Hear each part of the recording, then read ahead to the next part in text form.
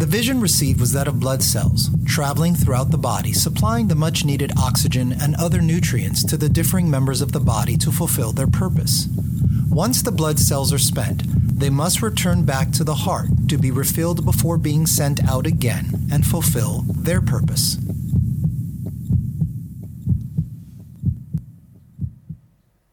Ladies and gentlemen, brothers and sisters, welcome again to Our Father's Heart. This particular episode, I'm going to actually divide it up into two parts. And I actually found it in my archives from things that I shared in 2020. That's where the recent podcasts have come from 2020. And I remember we were ministering to a couple during the COVID lockdowns, now that I remember. And we met with this particular couple, brother and sister, whom we love and are doing very well and have already had their first child. So we're very happy for them. But we ministered to them as a part of marriage counseling, or premarital counseling, I should say, before they got married. And we had several sessions that we were ministering to them and addressing issues that you want to address before you get married. And then I wanted to end our series of meetings with a direct teaching on the responsibilities of the man and the woman in regards to the family. And so I found this in my archives and I felt like, okay, this is something I do want to share. And so I'm going to divide it up into two parts. And the first part is going to focus on the man's responsibility. And then the next episode will be the women's responsibility in the relationship, in the marriage. The responsibility is important for us to recognize and acknowledge before we go into marriage, because whether we like it or not, there are certain levels of expectation. And because of our different experiences as we were raised, or as our parents raised us, and their relationships are going to color our expectations. But our expectations should not be derived from our experiences in life, mainly because we're living in the world, and the world does not submit itself to the laws of the kingdom of God.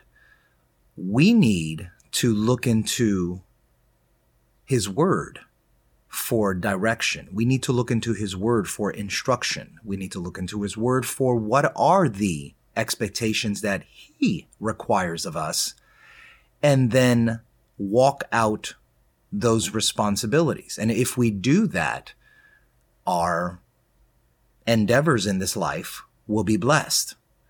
And so will our marriages.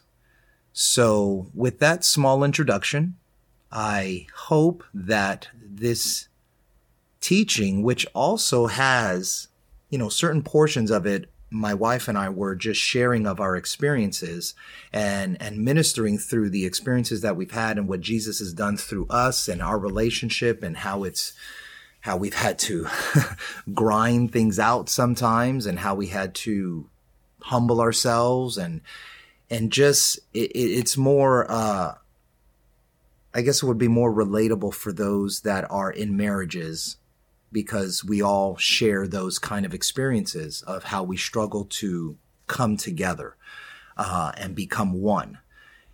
So you're going to hear those as well. And if you've listened to our Father's Heart podcast for any period of time, or actually for an extended period of time, you've probably caught on to the fact that I believe that when we testify of Jesus in our lives, that it is a spirit of prophecy to others. And I believe there's an anointing on this, next two episodes, not just on the teaching, but also on the experiences that we do share. And you'll see that they're kind of very much in line with the testimonies that we've already shared in previous podcasts. If you've listened to those testimonies of Our Father's Heart, part 1 and part 2, and then you'll get just a little bit more in-depth detail, because we're really focused on our marriage and how we kind of work through things and how, we try to apply the word to our lives. And it's not easy sometimes. It's probably harder for those that are, how should I say, strong in carnality. We really have to humble ourselves. And humbling ourselves is putting aside and putting to death the things of the flesh so that we could walk in the leading of the Spirit of God. And so, again, I'm sure everyone, whether you're married or not, because if you're not married and you listen to these next episodes and you're looking into, in the future wanting to become married, I think these nuggets of wisdom that are shared through the word and through our experiences are going to help maybe calibrate your paradigm and what you want to start developing in your own heart, in your own life as an individual, so that when the time is right, when the moment comes that you do meet that partner that the Lord has for you, that you choose, you're going to be ready to step into the shoes that are necessary, because the marriage responsibility is far and vastly different than an individual singles responsibility. And you got to be ready to step into those shoes. But if you don't know what to expect, you're in for a rude awakening. So it'll be a blessing for those that hear it that are not married. It'll be a blessing for those that hear it that are married. And the blessing is really not just in the hearing. It is more so in the doing. And what I mean by that is when you apply God's word to your life, to the different facets of your life, whether you're single, whether you're married, you're going to be blessed, and God is going to favor you because of your obedience. So with that, I hope you enjoyed the next episodes on divine familial responsibility. We're going to kind of address it right from the very genesis of it all. So if you have your Bible and can turn to Genesis chapter 2, and hopefully you're not shy and you'll read out loud. Jay likes to make people read. Keeps them awake. Monica and Ralph have gotten over being shy with us. I'm sure.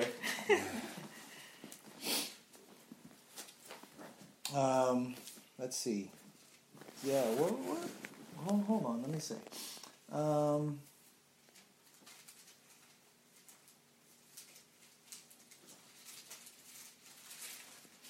Yeah, Genesis chapter 2 starts off with the completion of the seventh day.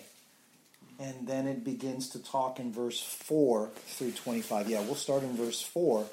And we'll just read it through and kind of, glean from it what we can. And then I'll just kind of add on to it as we kind of rehash it again. So let's read 2 verses at a time, starting in verse 4. And we'll just go around clockwise. Okay? That'd be you. Oh, sorry. Okay. Sorry. Right. I didn't say that. All right. These are the generations of the heavens and of the earth when they were created, in the day that the Lord God made the earth and the heavens, and every plant of the field before it was in the earth, and every herb of the field before it grew. For the Lord God had not caused it to rain upon the earth, and there was not a man to till the ground.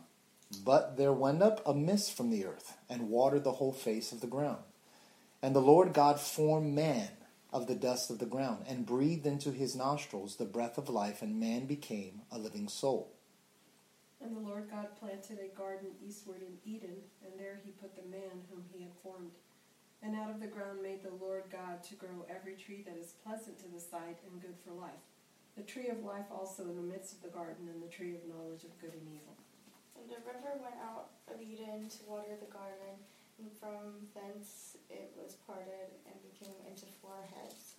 The name of the first is Pison, which is compasseth the whole land of Havilah, where there is gold.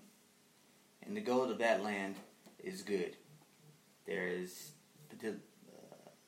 bdellium I think so. and the onyx stone. And the name of the second river is Gihon, and the same is it that compasseth the whole land of Ethiopia. And the name of the third is Hiddekel. That is it which goeth toward the east of Assyria, and the fourth river is Euphrates. And the Lord God took the man and put him into the Garden of Eden to dress it and to keep it. And the Lord God commanded the man, saying, Of every tree of the garden thou mayest freely eat, but of the tree of the knowledge of good and evil thou shalt not eat of it, for in that day that thou eatest thereof thou shalt surely die. And the Lord God said, It is not good that the man should be alone. I will make him and help meet for him. And out of the ground the Lord God formed every beast of the field, and every fowl of the air, and brought them unto Adam to see what he would call them. And whatsoever Adam called every living creature, that was the name thereof. And Adam gave names to all the cattle, and to the fowl of the air, to every beast of the field. For Adam there was not found an help meet for him. And the Lord God caused a deep sleep to fall upon Adam, and he slept. And he took one of his ribs, and closed up the flesh instead thereof. And the rib which the Lord God had taken from man made he a woman, and brought her unto the man. And Adam said, This is now bone of my bones, and flesh of my flesh, and she shall be called woman, because she was taken out of man. Therefore shall a man leave his father and his mother, and shall cleave unto his wife, and they shall be one flesh. And they were both naked, the man and his wife, and were not ashamed. All right. So, this is the it's the more focused story. If you read chapter 1 talks about all 7 days of creation, what he did all throughout the 7 days, and on the sixth day he created man. But in chapter 2 he focuses on how specifically did he create man, and what were some of the things that he did specifically with man, separate and apart from all creation. So God is self-sufficient. We know he's omnipotent, he's omnipresent, he's omniscient, omnipresent, and omnipotent. All three. I try to remember those. And he doesn't need anything. But for some reason, he created all of these things. And if you read through chapter 1, he said, it's good. It's good. It's good. It's very good. And it seems as if he created to allow his creation to enjoy as much as he enjoys himself. He gave man all of this dominion over what he created. And God was looking over man. God was covering him. God was watching over and protecting him. And yet he was giving man, Adam, the male, responsibility. I don't know if you noticed, but we didn't really get to the woman until the end. So he created man first. And in chapter 1, verse 26, he says he created man to have dominion over all the earth. That means he was having stewardship. He was managing God's creation. God created all of this and said, man, I'm going to place you as the one who's going to oversee and take care of it. So one of the things that we need to consider and how this relates to us forming our new family is that before family comes purpose. He didn't create a family first. He created man. And before he brought out the woman from the man, he gave that man purpose. He gave that man responsibility. And so man has responsibility under God, because God is his head.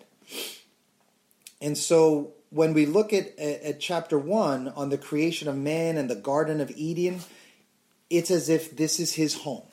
This is man's home, the Garden of Eden. And Adam was given everything in that garden. Everything was already made for him. He didn't have to till the ground. He didn't have to plow the fields. He didn't have to plant the seeds. All of it was given for him. And his purpose was to have dominion over it, to oversee it. And so the same is with the family. And when we prepare the children to leave the home, it's the father and the mother, their relationship, that is the most important thing for that to take place. So in verse 15, it shows God gave him a job. God gave him responsibility before he gave him Eve. Eve was not around at the time. It says that he commanded God, you can eat of every tree of the garden, you may freely eat, but of the tree of the knowledge of good and evil, thou shalt not eat of it, for in that day you shall surely die. And so God gave Adam a choice right there in that moment. You're either going to obey me, I'm your head, or you're not. I have to give you that choice. And you have to be willing to choose me over choosing something that you desire in and of yourself on your own. And God lets you choose freely. God has always done that. Whether you're married or not, God gives everyone that choice. It's beyond the gift of the Holy Ghost. I think it's the most powerful thing he's ever given man. The power to choose him or to choose opposite of him. So man needed to rule by choice, by his own will, meaning that he had to voluntarily choose, because he wasn't out here making robots. That wasn't his intent. He wanted free will beings that were going to freely choose him, recognizing his power, his majesty, his authority, but also his love and his care and his nurturing for them. So in verse 18, that's when we see male and females were created. They were created at a separate time. Animals, they were all created at the same time. But man, or male and female, were created at different times. So because of this, there's a hierarchy of responsibility.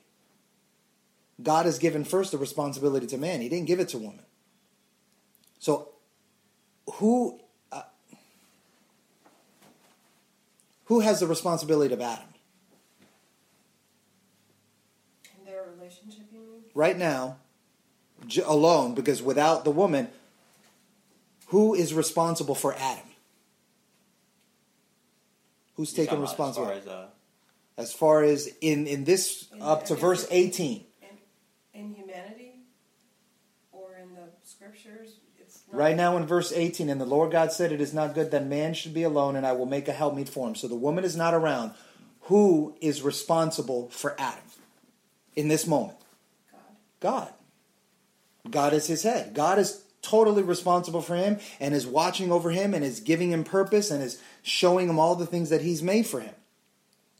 So then, in God's wealth and wisdom of understanding, he realizes it's not good that he's alone.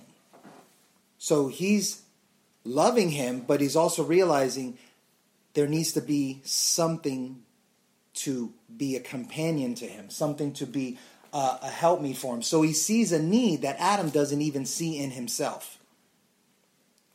So Adam is God's responsibility. Then comes Eve. So who's the responsibility of Eve?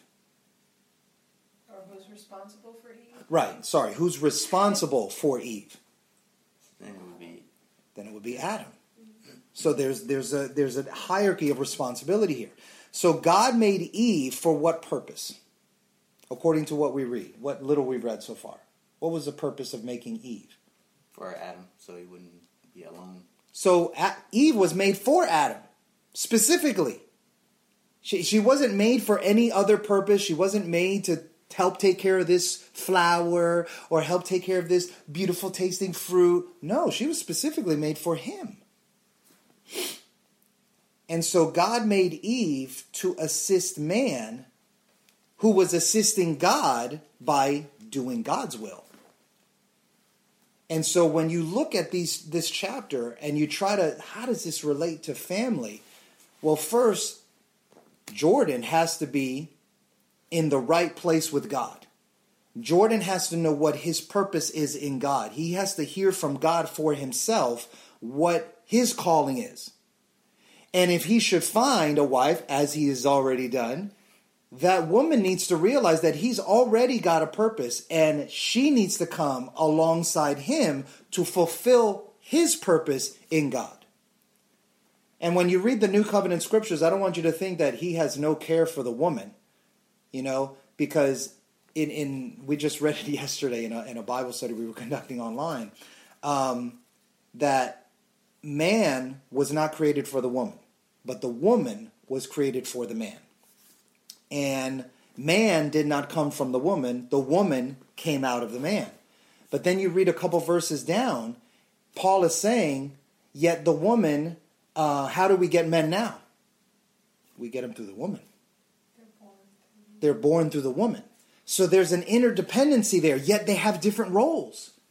They have different functions in the family, but they're both equally important. They both, when they fulfilled their own calling or their own purpose, they complement one another so that they can fulfill God's will more fully or more completely. So every man has a calling, every man has a calling. And if they find a woman, a wife, then the needs of the woman needs to coincide with the calling that the man has. Because there are some relationships that we've seen where, they've tried to start a relationship, and as they started the relationship, the man's heart was in a certain direction, even though they had a great relationship. But for whatever reason, the woman's heart was in a different direction. It's almost as if God was calling them this way, and they realized, okay, we're not compatible. We're not going to be able to, at least in our perspective, be able to fulfill God's calling on our life by having a relationship. So you go your way because God is calling you to do this, and I believe that, and then someone else is going this way. But when you come together, there has to be an understanding that I am going to be your companion. I'm going to be your helpmeet in order to fulfill God's calling on your life. And then it's going to become our calling. It's going to come, this is what God has called us to do, rather than not just what he's called the man to do. So after God does what he does with Adam and tells him what to do, it's after that he then gets a wife. Now, it isn't wrong to want a wife, but if there's a desire to have a wife, then that wife has to merge her skills, merge her gifts and her talents to the calling of the man so that they could fulfill God's will for their life. So in verse 20, we read, Adam gave names to all the cattle and to the fowl of the air and to every beast of the field. But for Adam, there was not found a helpmeet for him. Adam lacked something. And again, he didn't know this, but God knew that he lacked something. And so when a man and a woman, a husband and a wife do come together, he should be more complete now. He should be more whole now. There should have been something that was lacking in him that he needed so that he can go out and fulfill perfectly the will of God. And it says in verse 23, or you notice, Adam says, this is now bone of my bone and flesh of my flesh. She shall be called woman. So she takes his name. She's not woo-eve or something, but he was named man and she became woman. And in the Hebrew, his name is Ish and her name was Isha. So she took his name and they became one.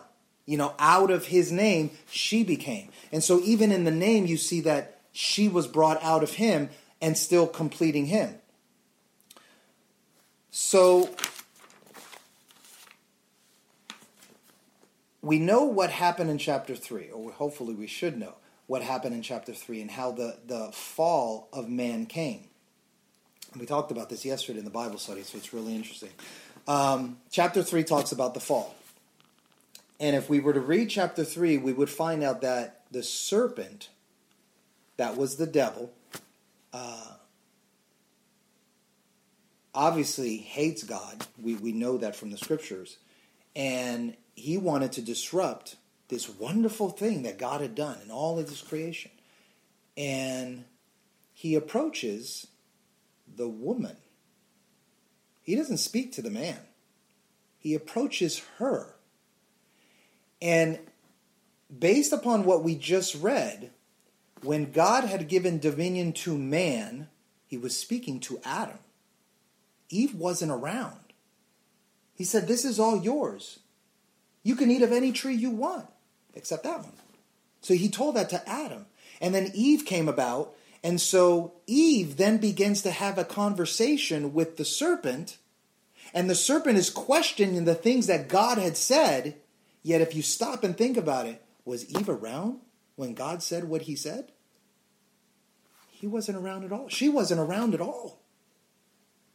And so she's now trying to have a back and forth with the serpent about the word that she wasn't even around to hear. So the first thing that I notice is that the woman, instead of trying to do stuff on her own, she should have gone immediately to her husband.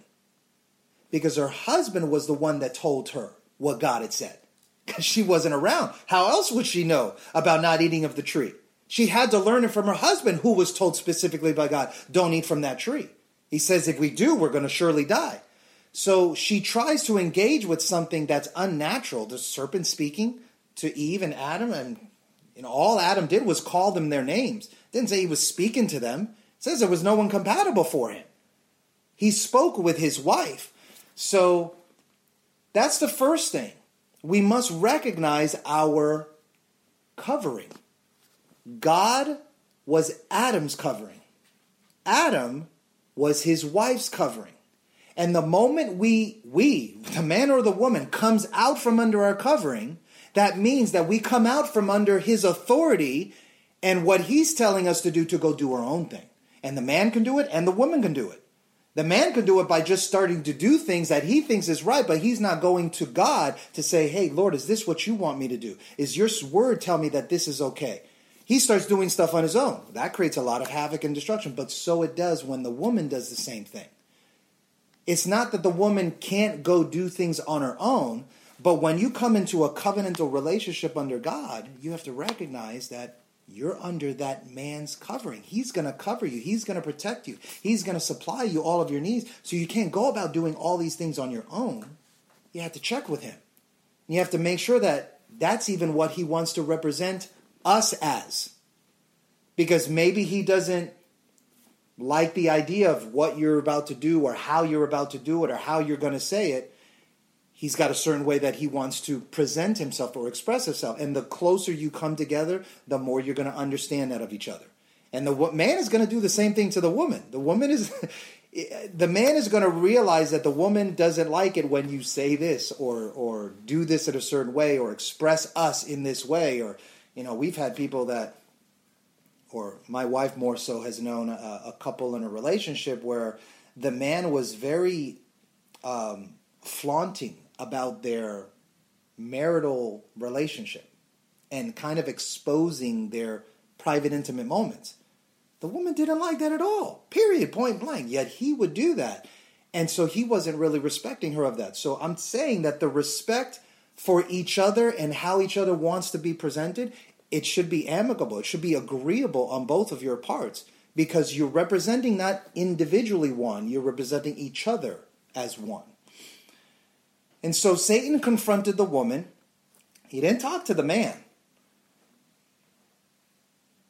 And they fell.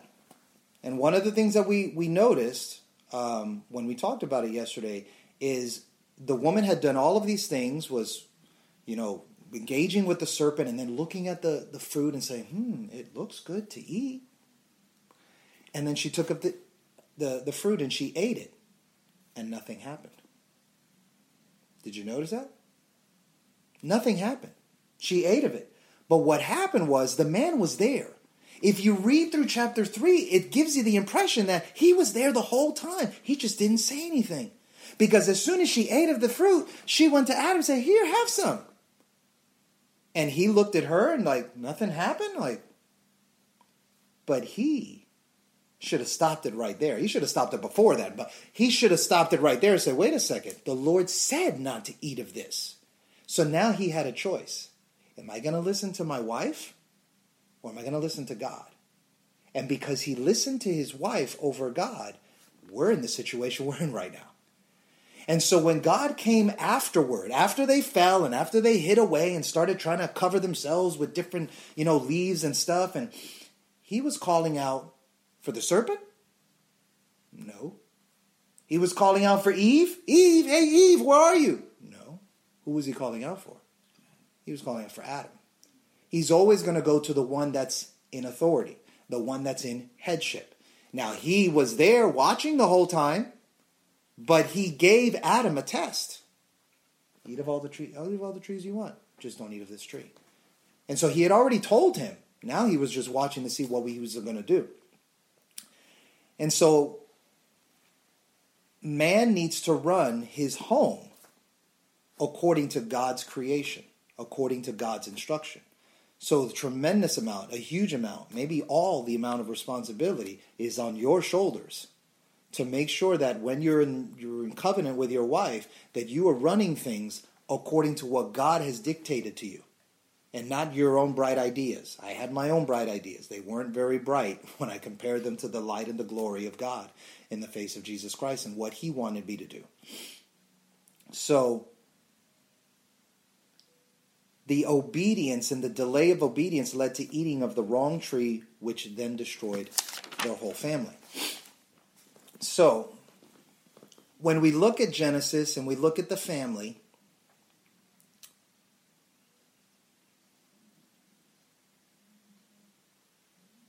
happiness is important. It's important to be happy in a family. But it's secondary to the primary purpose, which is God's purpose. If you two are fulfilling God's purpose, you're going to be surrounded with favor. You're going to be surrounded with, doors are going to open for you, and the places that he doesn't want you to go, they're going to close for you because you are putting his primary purpose as your priority. When Jesus went to the Garden of Gethsemane, he said, not my will, not my human will, but thine's be done. And so that's how your relationship needs to grow spiritually, is when you both put God's purposes first. When you make your decisions, is this fulfilling God's purpose, or is it just because this is what I want? And sometimes what you want is a desire that God has put in your heart, but as you grow and mature in the Lord, you have to learn to discern the difference between your desires and what are God's desires. You also recognize that your marriage, even though you two made the decision, it's God's creation. God is the one who ordained marriage. It is man that has redefined marriage within the last 5-10 years and said that it's something else entirely, not what God said it was. So man must have a job. We've already said that. Man must be given his word. We've already said that. And he must bring his responsibility and the word to his family. Because that's what Adam did with Eve. He said, hey, don't eat of all the trees, but just not that one. And so he's not only responsible for the natural means of the family, he's also responsible for the spiritual needs of the family. Because he's going to be the spiritual head of the home.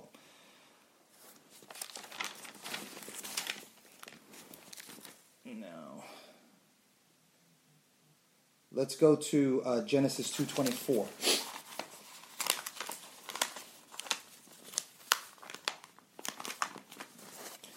When you get married, there's a couple things that need to take place that I want to kind of highlight here. Therefore shall a man leave his father and his mother, and shall cleave unto his wife, and they shall be one flesh. There's got to be a cutting of the cord. And the cord is the relationship you have to your parents. Because that's the family that you were raised in. And when you're not married, your father is your covering. You can read that in Numbers chapter 30. We just went over that Saturday. It's amazing how some of the things that I wasn't even expecting were connecting. But Numbers 30 shares that when a daughter is unmarried, their father is their covering. But when they're married, it's no longer the father in the picture. It's the husband that is the covering.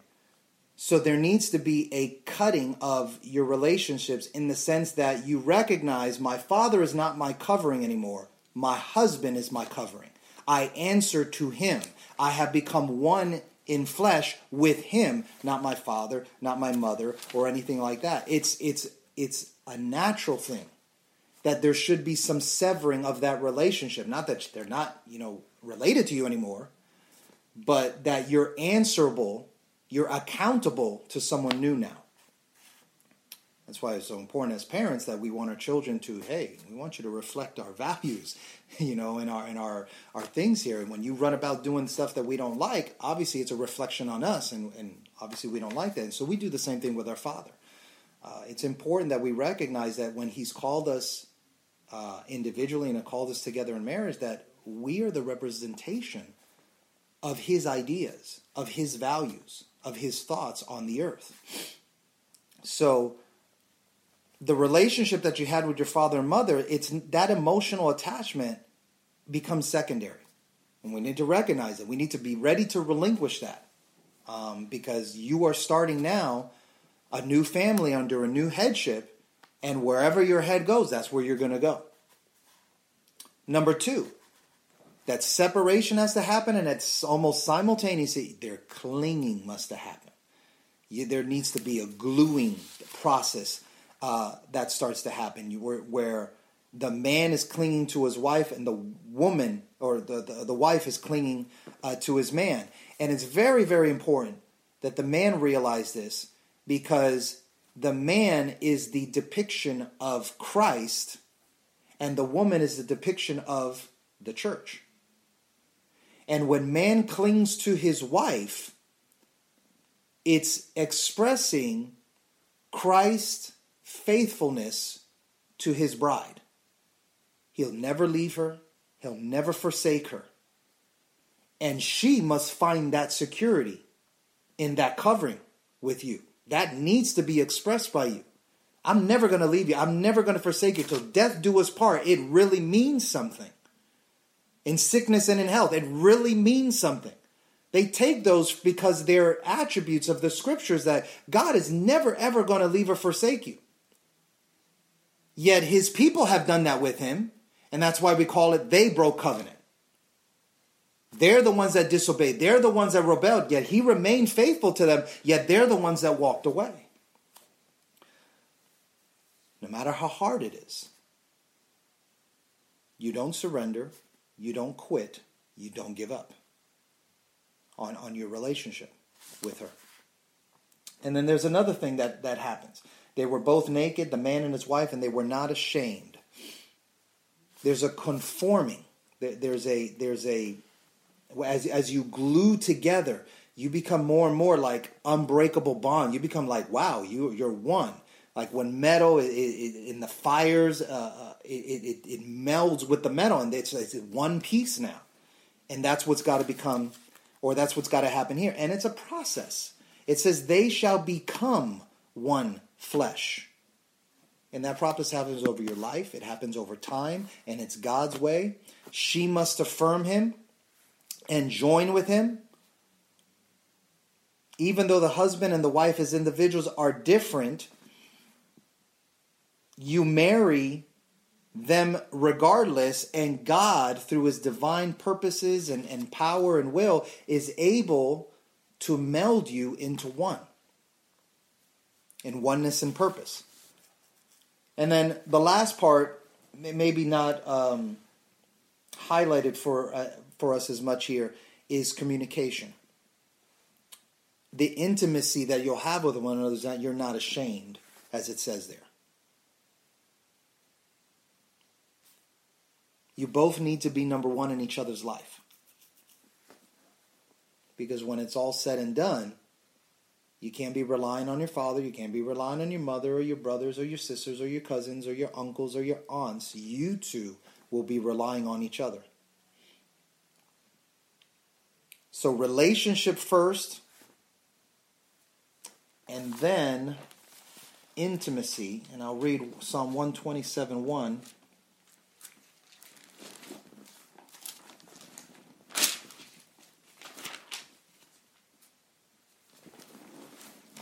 Because this is how God builds.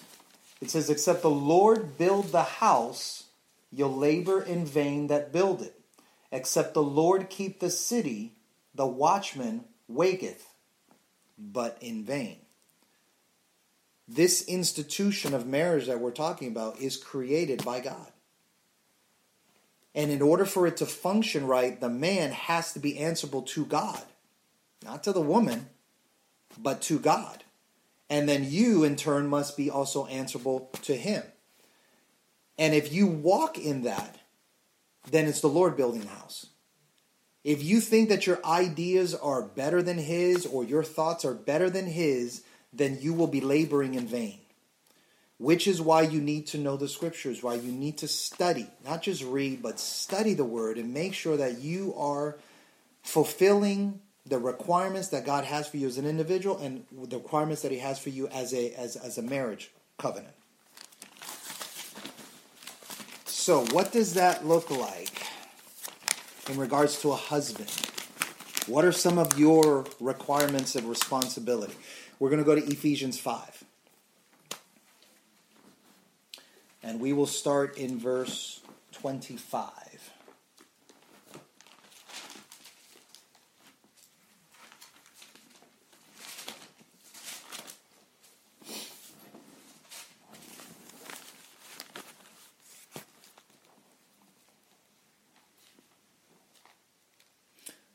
I'll read to start, and then we'll go around. Ephesians 5:25 through verse 33.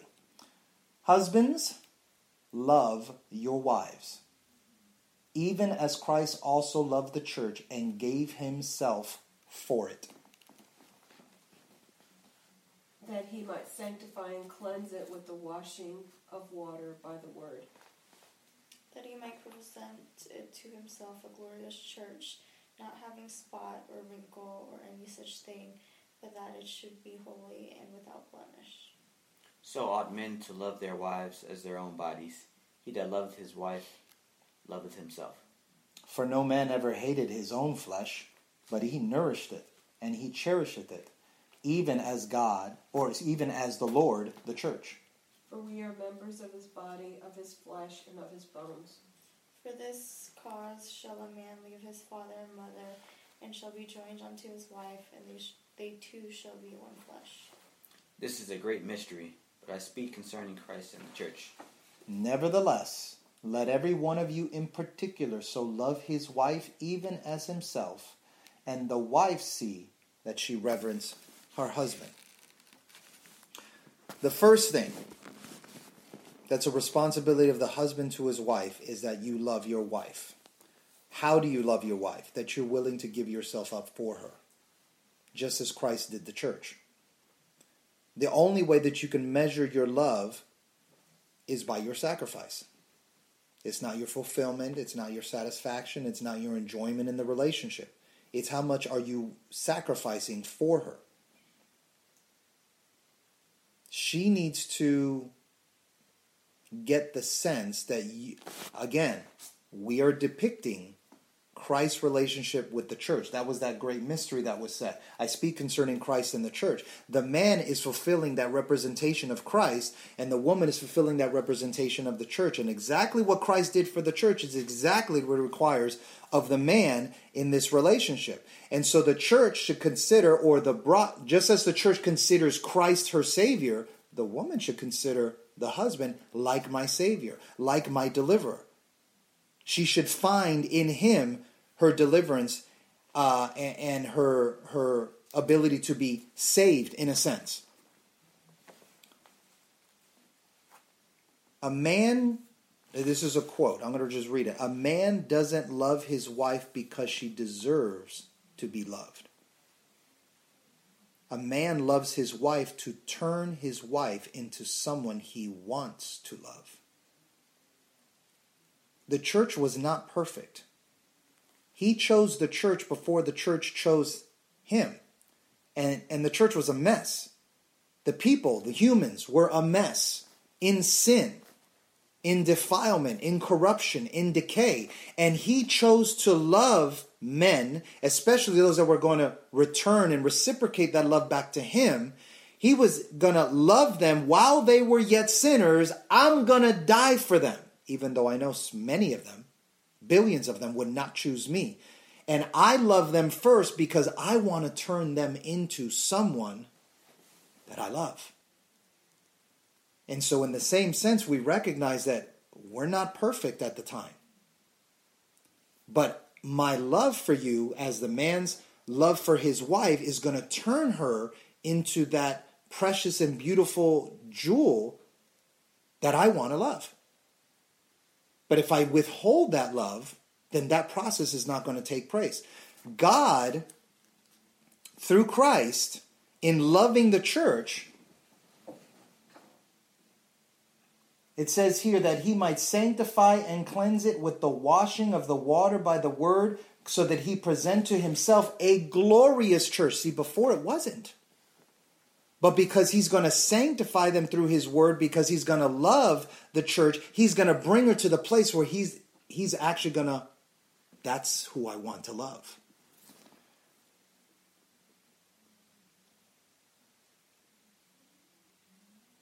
It's not about I'm going to love her until she learns to meet my needs.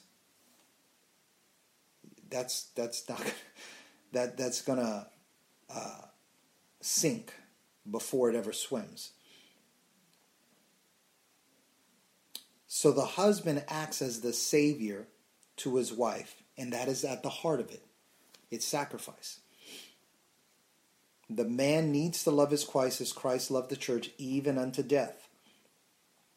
Now, when it says that he sanctifies her, we try to make that practical. How does he sanctify her? How does he set her apart? Because that's what sanctification is, set her apart for a special use. Well, sometimes that might look like to love is to be the Mr. Fix-It. What is Jesus to the church? He fixes it. Whatever's wrong, he's fixing it. Because he can. Because he's capable. But yet we, as the man, shoulder a huge responsibility that when we think about it carnally, it's like, I can't. But yet Christ said, through all things, I can do all things through Christ Jesus who strengthens me. So there are times where it may feel that way, but God has put you in a place and he's going to equip you to be that Mr. Fix-It. To cleanse her, to nourish her, to bring her to the place that God wants her to be. So in verse 28, husbands, love your wives as your own body. Be her satisfier. I mean, you want to be satisfied. Well, be her satisfier. Because that's how you love yourself. You take care of yourself. You want to look good. You might get good clothes. You want to dress nicely. You want to smell nicely. You take good showers. You take care of yourself. You keep yourself clean. You keep yourself healthy. You go to the gym or you go and eat healthy. You do all these things because you actually do love yourself. You take care of yourself. Well, you need to do the same thing with your wife. That's demanded by the Lord because that's how he takes care of the church. In 1 Peter 3:7, it gives you some wise words indeed. 1 Peter 3:7. It says, likewise, ye husbands, dwell with them. Who's them? Their wives. Dwell with them according to knowledge, giving honor unto the wife, as unto the weaker vessel, as being heirs together of the grace of life, so that your prayers be not hindered. So you're to honor her. You're to respect her. Yeah, she is the weaker vessel, but that doesn't mean you treat her as such. You actually treat her with more care, with more sensitivity, with more compassion, because she is the weaker vessel. And that's no different than what he calls the different members of the body to do with the weaker members of the body. What does he tell us? He tells us to bear them. Bear them and strengthen them and help them and encourage them. Not, oh, they're weak, we're just going to leave them behind. No, that's not the way it works. So dwelling with understanding is that part of the relationship that only happens over time where you get to understand your wife and all of the intricacies and the idiosyncrasies and all of the little goods, the bads, and the uglies, because we all have them, but you learn them and you learn how to dwell with them and you learn how to help her through those hard times, those struggling times. I mean, obviously the one that comes to mind most is that monthly thing that happens, and you got to kind of figure out a way how you help them through that. Because God knows I would not like to be a woman. No. Every single month having to deal with the cramps and the not feeling well, and no. But now they're married with you. And so you married into that too. And so you got to find a way to deal with it. And it may not just be that. There may be other times. I mean, in sickness and in health, I mean, sometimes our wives might go through something that totally not expected. And yet you're expected to be there for them and to live with them with understanding. So you need to know your wife. You need to want to get to know your wife. And when you know your wife, then you can understand her ways, you can understand her times, and you find ways to be there for her, to be a comfort unto her, to help her get through those situations in life that she might have to deal with. And you're going to need to sacrifice to get to know her. Because it'll be really easy to whatever, and go off and do your own thing. And sometimes you may just have to ask her to teach you about her. Because maybe there's some things, even though you guys have talked a lot, I get it, there may be some things that she just hasn't shown you. Not that she's hiding it, we haven't gotten there. And so you want to be open to those times where she actually teaches you something new about herself. Maybe something she experienced that she just, oh wow, I just remembered that type of thing. Women want to be understood. They do. But it takes time, because men are on different wavelengths sometimes. And so sometimes it takes time to get, okay, and now I really understand, now I really got it. And so you got to be willing to listen. You got to be willing to take the time to listen to her, honor her. That's just treating her in a special way. Treating her better or in a different way than you treat any other woman out there. You might be respectable and honorable to all women, and that's great, that's good, but you want to treat her in a way that's even more special. I don't know. I'm not telling you to do this, but for people, husbands are called, that's my queen. That's my queen. Probably more in your culture. I've heard that. I'm not outside that culture, but, I've heard that. That's my queen. That's, something to say, my first lady. Okay. But just make her feel special by your words. Make her feel special by the gifts that you do for her when you just go out of your way to do something for her. Be consistent. Be consistent. Be something that, because the consistency is going to bring about, I can trust him. I can feel secure in that. And then have her know that she is significant, that she is important, that her thoughts are important, even when you disagree. Because you will disagree. And you will...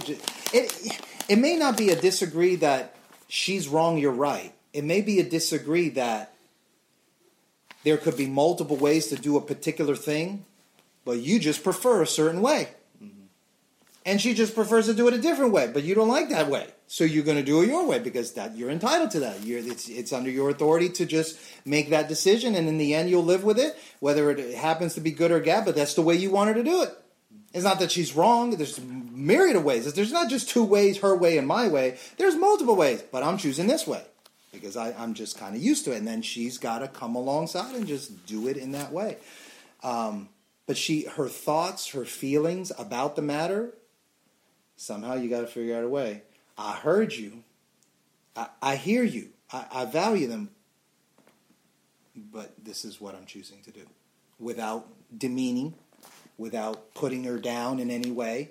But just kind of matter-of-factly have her know, I understand that's certainly valid. That's certainly one way to do it. But this is the way I want to do it. And then you just go with that.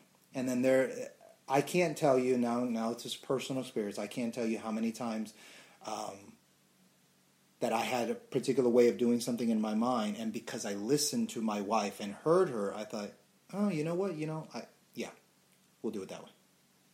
and her ideas will be good. And what's that going to do is just going to validate her. Yes, I can bring something to this relationship, and be valuable and be considered, something that's important in this relationship. And then it says, when you have your conflicts, going back to what it said,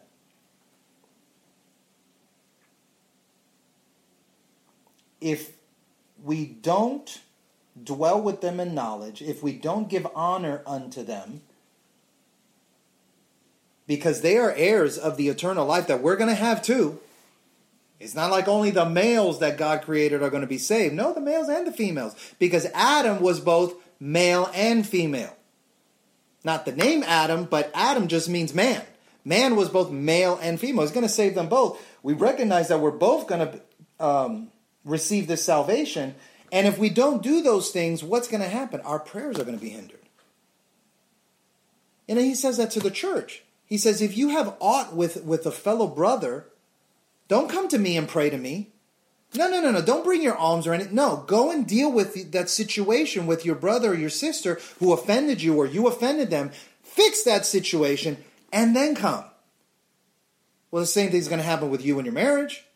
You can't think that you're going to be able to pray for God to do this and God, please do this and please do this. And yet you have an ought with your wife and you don't want to deal with it. Or maybe you dealt with it in a very bad way and you haven't repented of it and you haven't apologized and you haven't tried to fix the situation. But you think you're going to go to God and get what you want. It's not going to happen.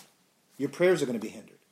So you always want to make sure that your relationship with your wife is as good as can be and that you sleep at peace, and if you have to sleep on it, don't let the sun go down on your anger. I know the scriptures say, but sometimes you just need to sleep on it and then get back to it at another time where you kind of just let the dust settle. Everybody can breathe some fresh air again, and then okay, let's talk about this again. It's not going to be easy. It's going to be difficult at times, but if both of you remain with your hearts consecrated to the Lord, to want to do His purpose, and recognizing what your responsibilities are and how sometimes you have to just simply conform, sometimes you have to simply meet each other halfway, then everything's going to be all right. So we don't ask, is the marriage going to work? The question is, are you going to work for the marriage? Are you going to work it out? Because it's not just going to all of a sudden, oh, this is great, and you didn't do anything about it. It doesn't work that way. We're both fallen people. But thank God that we're both about to get the gift of the Holy Ghost. So we say both of us have the gift of the Holy Ghost, and He's going to work it all out. He's going to make it possible for us. So, that was a man's responsibility.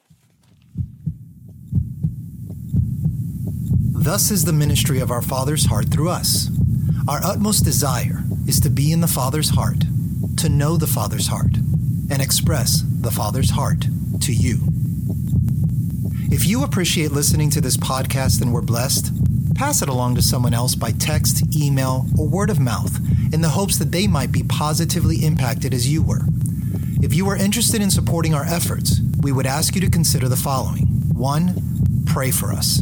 2, leave a positive rating or review with whomever you listen to our podcast with. And 3, if you desire to contribute monetarily, you can do so at paypal.me/JBenJesus or Cash App